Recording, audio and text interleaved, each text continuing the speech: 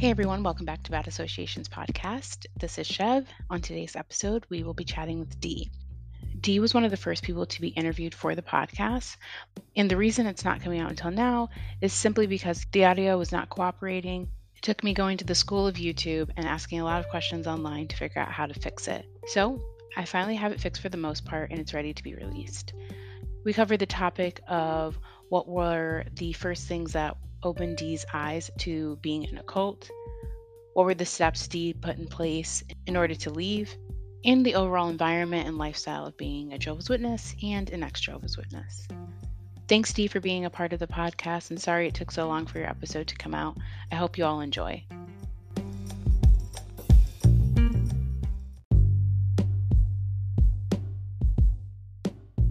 Tell me about the first time you started to question the Jehovah's Witness faith.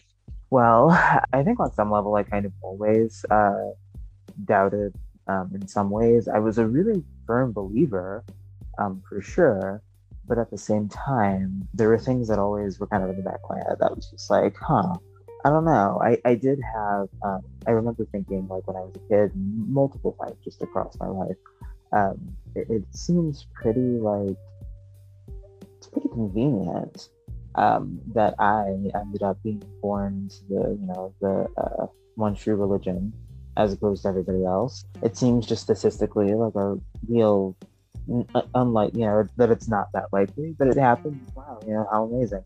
But that was definitely a seed of doubt. I remember getting frustrated, and this was like more when I was a teenager. I remember getting frustrated with when they would use the scripture, and I don't remember what scripture it is now, but all scripture inspired, that they would use that as evidence that the Bible was inspired of God. And I'm like, you can't define a word with a word. You can't use a verse in the Bible to prove the Bible's divinity because it just says so, So it was like little things like that. There were other things that I had questions about doctrinally that I didn't really have, that I knew that I wasn't going to be able to get an answer for. I remember reading when I was a teenager again in Genesis, and how it explicitly says that there are two trees, tree of knowledge and tree of life. And I remember asking my dad, who was an elder, what does this mean? What's the second tree? And, of course, he gave the stock answer, go do research. So I did, and naturally didn't find anything satisfactory. But I also knew once I did not find anything satisfactory that it was something that needed to be let go. And that it was just not going to be something that I had an answer to at that point. And I felt like I could recite the lines from the first few lines of the Wikipedia page for Witnesses by heart when I was like a teenager, because I would go on there a lot just because I liked, I liked history. I was interested in like religion abstractly, and so I also just kind of wanted to see what the world was, what Satan's system is saying about witnesses, and whether or not the Wikipedia page was going to be objective or not. And I never looked hard at the controversy section. I remember seeing stuff about how our like Bible. I remember seeing stuff, about like how the Bible wasn't up to stuff, that it wasn't a great translation. I mean, I can understand, using the Bible for like prophecy, and I mean that's not even true either. But I can understand that abstractly. Okay, this prophecy's here, and if it comes true, then fine. Some evidence toward divinity. But to just look at a scripture that says this book is inspired, that doesn't mean anything. Yeah, this book is real, believe me. It's like, well, exactly. You're a little biased because you are said book. Trust me, bro. Yeah, exactly. When you were saying about if you had a question that you didn't really get a good enough answer, and so you're saying that you were told, or you felt like, well, I can't get the real answer, so I have to drop it. Was that a feeling, or was that a direction that you were told? No, that was just something that I was aware of, because I was a very like I said, my dad was an elder. Right. I was a very attentive kid, so a lot of the times, to me, sometimes when people will be giving their experiences and they seem really surprised about the way things have gone and the way people responded, or whatever, to me it was not a surprise. I saw the writing on the wall from a very young age, and so I kind of knew if I want to have any peace in my life, then I'm gonna have to do things a certain way, to the point where I was always known as being a really good kid, really spiritual, everything. But then, on the flip side, I was living, a double life according to them. But I Right. just knew how to, make things. I knew how to compartmentalize it so that that was not that people were not aware of that. So yeah, I was always aware that there's just some things that you can't push, even if that's going to stay in the back of your mind. And so that's just what happened. It stayed in the back of my mind, but I chose not to push it at the time. Did you have anyone with you at that point that you could tell them that you had any doubts, or you were just Oh no way, not no? at all. Until what age did you feel like comfortable to start digging deeper onto Wikipedia or talking to other people? Like, what age did you feel like I gotta start searching a little deeper than I was before? Yeah, so I really didn't, until I had already left. So I left home, because I was aware that even if, Watchtower is true, or even if Watchtower is like objectively true or God exists or whatever, the way that they handle things is not, it's not loving. It's, even if this is true, it's bullshit. So I was just not going to participate in it, and 100%. had made the choice to leave, very dramatically. Um, so, but it was not until 3 months later that I actually started looking up information about reorganization. You had suspicion of the bullshit, but you left before you had like that. I don't know if I don't want to call it peace of mind, because it's definitely not peaceful, but that moment of like, no, this is really wrong and I am right to leave. You left even before that? Yeah, for sure. Because I Wow. was just like, and I after leaving, I was definitely like, maybe this, maybe like, if something like not something bad happened, I'd be like, oh shit, maybe it's, Jehovah. Oh, right. But Yeah. then, but I was also like, again, this is not, this is not true. And even if it is, again, then that's just more proof that this is not where I need to be. Mm. So I was very confident in that, even before I was fully aware that the organization itself was, bullshit. So you questioned the organization before you questioned the religious side. I questioned, no, I would almost say it backward. I questioned the Mm. methods, of God more before I questioned Watchtower, because I was more just like, if we're supposed to believe that, God is a God of love, then none of the shit that's in the Bible makes any sense. Um, so if, he does exist, then he's not a God of love, and I'm not going to give any, worship to them. Yeah. It's really hard to find like the math ain't math, and it's like you're trying to Right, figure out exactly. if they're loving they wouldn't do this, but if they're only supposed to happen to bad people, like the God is only aggressive or angry and violent towards bad people, okay, well then why do the bad things sometimes, a lot of times, happen to good people? Like you could just circle the drain over and over questioning it, and it just, at some point you just have to be like, okay, this just doesn't make any sense. Yeah, exactly. And it was just like, yeah, so even when I wasn't sure about like Watchtower, or the truth of God, I was like, I can't be privy to this. Yeah, but it was a few months later that I actually like woke up, found out information about like the CSA stuff and the UN, um, Rutherford's letter to Hitler and all that kind of stuff, and I was like, ah, yeah, okay, I see.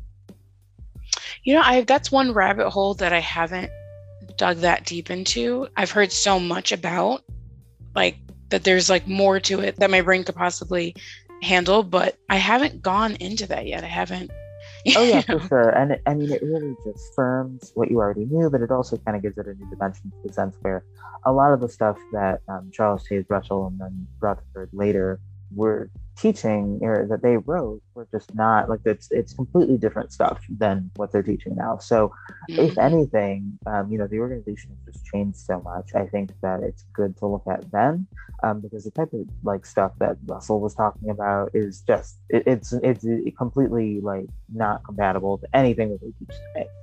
Mm. For those reasons, I think it's good to, To keep looking. yeah, absolutely.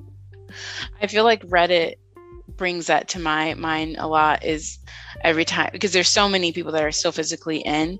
Um, that post on that. I feel like they post more on the XJW Reddit page than XJWs do, but they post so much about like the meetings or like the meeting attendance or weird things that the Watchtower said or weird things that have happened at, their local convention.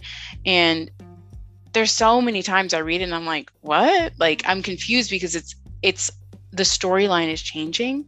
Yeah, absolutely. And I'm like, am I like forgetting that story, or is that completely different than what I was taught? And as I look at it, I'm like, no, it's completely different than what it was when I was in there 10 years ago. Yeah, and that alone is enough to vindicate the fact that this is not true, just because this is what they do every few years. They slowly change stuff so you don't realize that the whole picture is different than when you started. Mm-hmm. I remember when I was a teenager, I found out that my grandfather, who was born and raised in the cult, he used to be a smoker. And I automatically assumed that he was a smoker because he was living a double life. And they said, no, you used to be able to smoke as a Jehovah's Witness. And once the rule changed, then he quit. But everybody used to be a smoker back then. And then I was like, well, what else is different? He's like, oh yeah, we used to do Christmas too. And I was just like, what? Yeah, they have like pictures in the Proclaimers book of the Bethel family doing Christmas together. Yeah, what is that about? Mm-hmm. I mean, and they used to have like breaks in the meetings for smoking.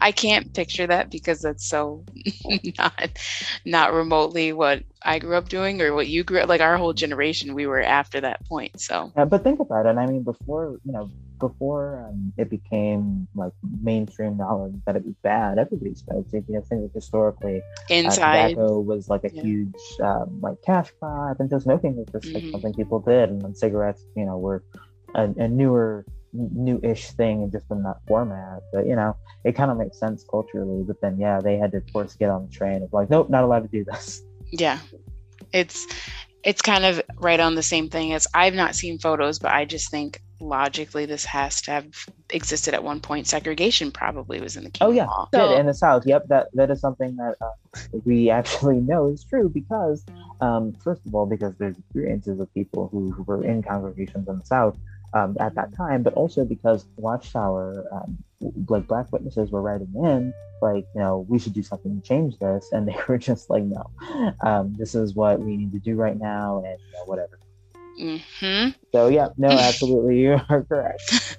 I've used that, not to go into a side tangent, but I've used that example of segregation and how it used to be illegal, and how scriptures were used to argue that interracial relationships needed to remain illegal. And my parents, who are an interracial couple, I used to always say to them, I'm like, for you to be so opposed to same-sex marriage or trans rights or anything like that is mind-boggling to me, because you shouldn't be here according to the same scriptures that were used back then are being used now. It's just a different victim, but because they're not the victims anymore. That was only 40 years ago.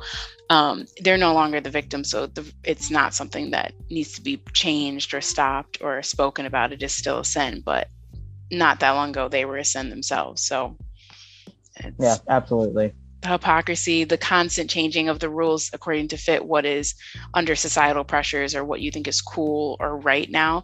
Like, even if it were to change, like, let's say, hypothetically speaking, one day, I doubt it would ever happen, but if one day Jehovah's Witnesses said that same-sex marriage is no longer a sin, I still wouldn't be happy about it, because I would know that they're not doing it for like legitimate kind reasons or eye-opening reasons. They would be doing it because, well, we're losing attendance and we're losing donations because people are starting to leave. So we have to do this new thing to keep them around. That's not the type of change I want. I want legit change where you actually are doing it for the right reasons. And not to mention the fact, and just like a lot of the other changes that they've made, they would not apologize or reverse any of the disfellowship things that they did done to people who were in that situation. They would just it's like, well, you were bad people, that's why it happened. And then they would there would be no apology, just like the people who took blood or the people who did military service or any of that. There would be no apologies, no ownership. Yeah, you're absolutely right. So when you left, what was your your emotional or even financial, I mean, let's be honest, that gets affected a lot of times for people too. What were the biggest effects that you had, good and bad, when you left? Yeah, it was mostly good. It was definitely hard. I left and went to live. So I left. I'm from Michigan, but and I live in Michigan now. But originally, me and my boyfriend, we moved to Chicago right after I left, and we lived there for like a year and a half. And we were broke, and it was hard, but it was also really good. No regrets at all. And so yeah, that was it, emotionally, I kind of was just I'm just gonna get through it because I had been preparing for this for so long, and I had been kind of aware that something like this was probably going to have to happen for so long that once it did, um, I was kind of able to just you know move through it. And it's not to say it hasn't been like, difficult, but I have for the most part been able to just like move through it. But um, the not having any like family to fall back on or any of that while in the city is definitely like difficult, and it's still difficult for sure. Yeah. What was your, I mean, I know you moved, but have you run into anyone that you used to know? No, not really. There are a few people, there are two people in particular who have left since I left, um, who I was close to, before, and they're, older than me.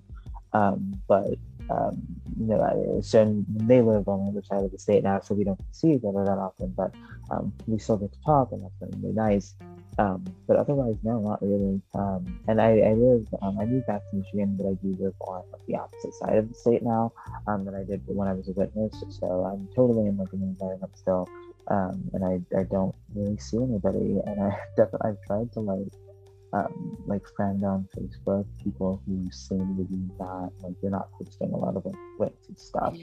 Mm, And so far it's not been particularly successful. I found that they're just so cagey. I don't know if you remember like when social media became more popular and they were like super encouraging people to like make sure all of your accounts were private and everything. Because oh they're man. just terrified about the world. And just like just experiencing that now, and even people who don't really seem to be active won't let someone who is like openly against their religion into their lives. And I Mm. mean, like, I guess I don't know. I do understand it, but I'm also like, at what point, especially when you've left, are you going to stop letting your religion control you? But Mm. that's just what they got to get through themselves. Yeah, I think with anything, healing is so specific to like whatever, all the things that you know that they went through, and then all the things that you don't even know that they went through. And so it's kind of hard. Seeing people who also have been away for years, Hmm. trying to see if we can make a connection, but they still, again, it's just still the same thing. They still have that Hmm. mentality where they didn't meet for the right reasons, even though they've been away for a long time. And so they still cannot, they can't move past that. And that's more the experience that I've had. Yikes. Is there a possibility that maybe they're trying to get reinstated? I don't know because not all, most of these people, not everyone has been disfellowshipped. A lot of people have been inactive, and that's also part of the problem. But when you see, and I've experienced this too, when you see somebody who's been inactive for years, they tend to think, okay, maybe you just faded, which is, and I mean, technically, I'm not disfellowshipped, so it's the same thing, really. And so that's more of the angle. Mm. So you're reaching out thinking you have so much common ground. You know each other prior. You both have left. Time has passed. You would could assume that you're on like the same page, but Right. they don't. And that's the test to see whether you are, because if you are, they'll respond. If not, they won't. And I've only tried this a few times, but um, Mm. it's just enlightening that the majority of the time they're not. And I find that very interesting too, because you have people who are not directly associated, especially since COVID. Mm. That you have people who are just really not associating themselves, and they're very clearly like they're posting about holidays, they're posting about Hmm. worldly people and just all that kind of stuff, but they still will not engage. I wonder if they associate with you with their past, and it's a past they don't want to face. Maybe. Yeah, could be. And I mean, I don't know. Maybe if they just got like bad information, or maybe I really feel like True. most of them just have not actually woken up. I feel like they have Mhm. made the choice to live their lives without actually reckoning with what's happened. And I feel like really more people than not do that, at least historically. But recently, people leave and then wake up. But most of the time, it seems like most people leave for just because they want to, and don't wake up. Like you were saying, they leave just because Mhm. they want to just have a life, of some sort. They leave because they go to college, or they're sleeping around, but then they don't come back for however long. But then they still have this mentality. And I Mhm. found that that seems to be way more common, historically, and just in the past, up until the past maybe 10 years, where now the internet's here and people can actually do research. Right. Yeah, that's definitely why I'm guarded. I feel like I could count one or two people that I know they're really gone. They're not going back. And then the rest I'm like, and Yep, absolutely. then I have to have that guard. Have you run into any Jehovah's Witnesses that you don't know, but like just general Jehovah's Witnesses, like out in the ministry work or anything? One time with some witnesses came to my boyfriend's house, um, and I just told them to go away.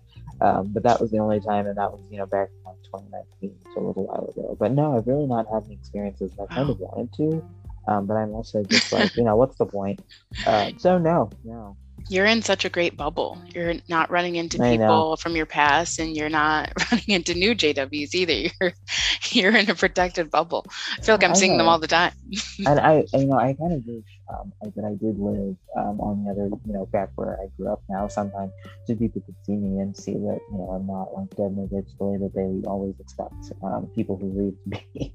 um, Yeah. but I also like, who wants to be like in the town that they grew up in, Not me, that's for certain. right? I'm on the complete opposite coast of the country, so couldn't be any further. Um, Yep. you you say a good point though of like wanting to run into people from the past to show them like you're doing all right, and I think of that all the time. I think of back to when I was still in and how they would use other people who had dissociated, disfellowshipped, whatever, as like, well, you see what happened to them. They got Exactly. arrested. You see what happened to her. She's on her third kid. Da, da, da. And not that it ever worked for me, obviously, because I'm out, but um, I had the same, and still to this day have the same mentality of I refuse to be used as an example of like, well, you see what happened to Chev. She left and her life has gone to hell. And so I think on one hand, I shouldn't have that pressure on me. Like one could say, I'm sure my therapist would argue that it's not healthy to, hold that weight on my shoulders. However, I do think it keeps me accountable of my actions, and it definitely makes me think, 2-3 times before I make a choice. So good or bad, I think it worked out well for me that that I know that inside the cult, they're looking at people like ourselves and they're saying like, well, you don't want to be like D because, Yeah. so it keeps And it keeps you going. yeah, I definitely feel, my opinion on this is a bit complicated, because yeah, I do feel like we shouldn't even have this burden. So I don't tend to even like, although I am aware of this, and I want people to see that my life is doing well, I also really don't feel beholden to, behave any sort of way because of what they think, just because I know that, from experience, that they're kind of going to say whatever they want to say anyway. So I might as well True. just do what I want, because they're going to make up shit regardless. True. And so, and also just like, I feel like, the framing of stuff is so bad sometimes, because they're like, oh well, this person had like a third kid, well maybe she wanted three kids. Like, I don't Right. know, like You have no idea. you're always framing this as like a bad thing, when Mhm. you only think this is a bad thing because you're witness. Once somebody Right. leaves, if they have a totally different, idea about life, they may not view this as a bad thing. Right. So that's more like the angle that I'm coming at. That I want people to see that, like, yeah, I'm living differently than you, but also that's not a bad thing. Oh, that's such a good point. Very well said.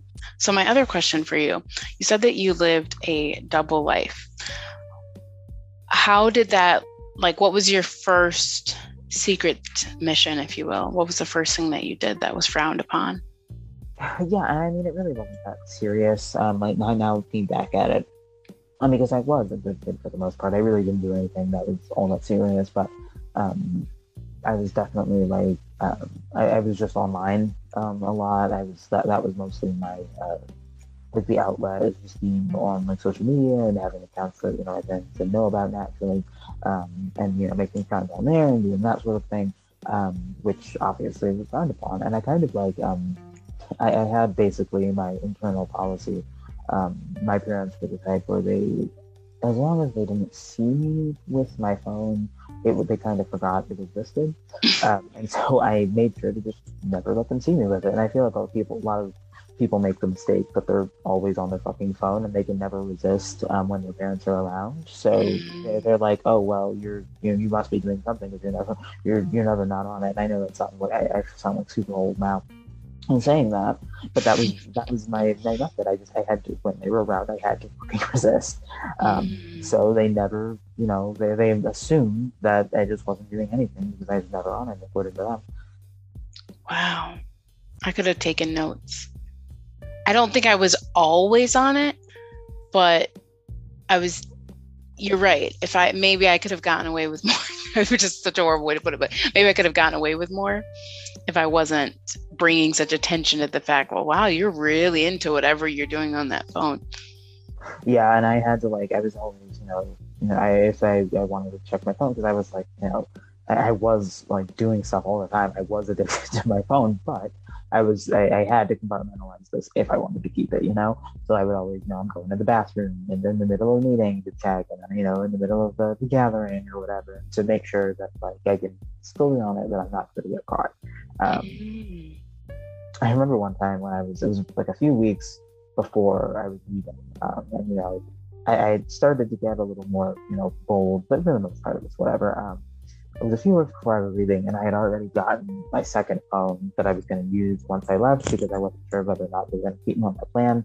So I got a second phone, and it was also an iPhone, but it was bigger. It was one of the newer models than my other phone. And I remember being on a Sunday after a meeting, we were all at a restaurant, and I remember pulling out my phone to look at the time and not realizing I pulled out the wrong phone.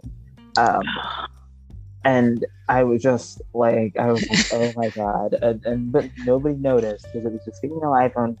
They look like they all look the same basically. Unless you have the eye for it, you won't exactly. Notice. And I was sitting there with my dad, and he is an iPhone guy. I was like, oh my god, rookie mistake, right? But he did not notice. I was just like, holy fuck. And so that was a couple weeks before you left. Yeah. What was the thing that happened that made you decide today is the day when the day finally came? That it was just we had signed an apartment, so it was like, okay, time to go. We had been, I had been planning, to go. That's why I had gotten the second phone. That's why I was preparing. So it was just like a matter of, the countdown at that time. Gotcha. It didn't have to be this way in the sense that we didn't have to have support, but at the same time, it is nice to be able to, for the most part, if a bad situation happens, you can get through it. Because you've, done it already. And so, yeah, I do agree in that sense for sure. How do you feel losing your relationships, years-long, lifelong relationships over something as stupid as just not sharing the same beliefs? How do you feel that's affected your relationships and connections with other people?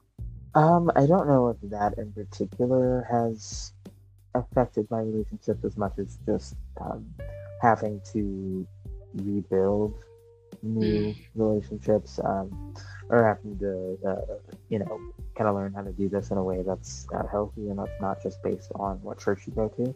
Right. And I guess that's been more kind of the journey of making friends outside of the Watchtower. Yeah, that's a good point. When you think back to your friends that you had in the cult, some of them may have been valid, lots in common, genuine friendships, but then others are, proximity and the cult. I mean, it's maybe you would have gotten along with someone better in a different congregation, but you don't live there. It's kind of the same thing. Maybe you'd get along with another person in this world better, but they didn't go to the same church as you. Exactly. Which is so weird. We're taught to believe that you can't be like good friends with anybody who's not a witness. And obviously, I didn't really internalize that in the sense that it was literally true, but it was, it manifested in your life in the sense where you didn't have friends that weren't witnesses, or didn't have Yeah. friends at all. Yeah.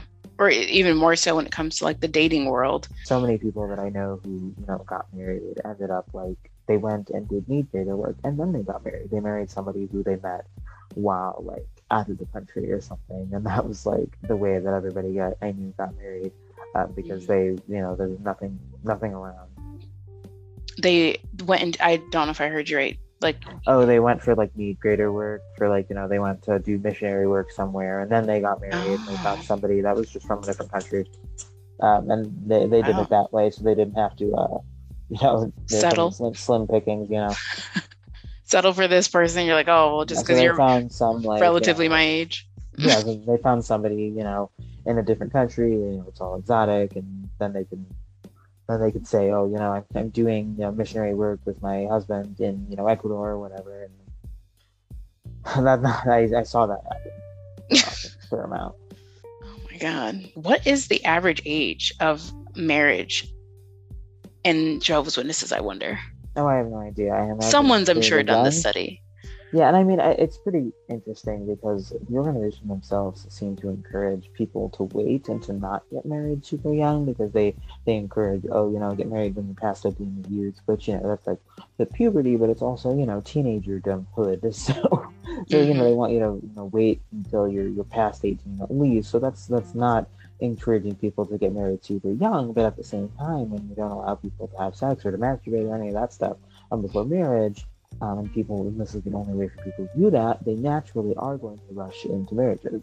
I knew somebody, they weren't at my hall, but they were the hall next to mine. He let his, his son, get married at like 18 or 19. And the CO was like, oh, fuck no. And he deleted him as an elder. So there's definitely... No way. Yeah, so it's not...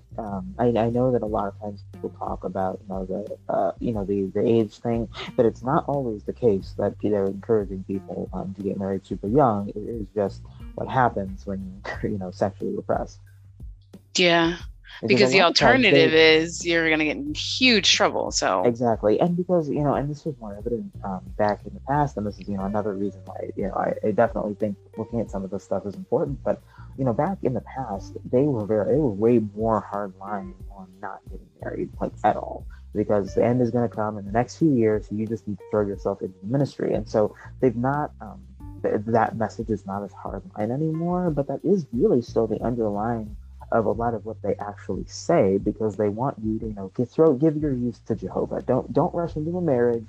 True. Pioneer, go to Bethel. Right. Don't rush into having kids. That sort of thing. So they really don't want people to get married super young. That's just what happens when you are repressing people sexually. Yeah, that's a very good point. Like there is a line that it's not that Jehovah's Witnesses are told to do that. It's that because of the consequences to science, I mean, just the human body doing what it's meant to do, the consequences put you in the other. It's like, well, I don't want to get in trouble. So the alternative is I better find someone I can do this with without having a consequence. Absolutely. And when you look at like Mormons or even other evangelical churches, they are way more explicit with encouraging people to get married and to start having kids, immediately, super young. Whereas that's not Witnesses' main goal, because they just really want to suck time out of people. Yeah, that's the best way to put it.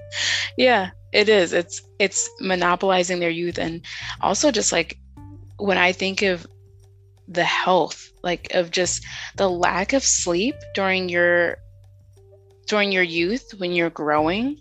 Like I don't just mean mentally and emotionally. I mean like physically, like little kids. The lack of sleep we all had as kids. I mean, I don't know what they have now. I know shortly before I left, they cut back by 1 meeting.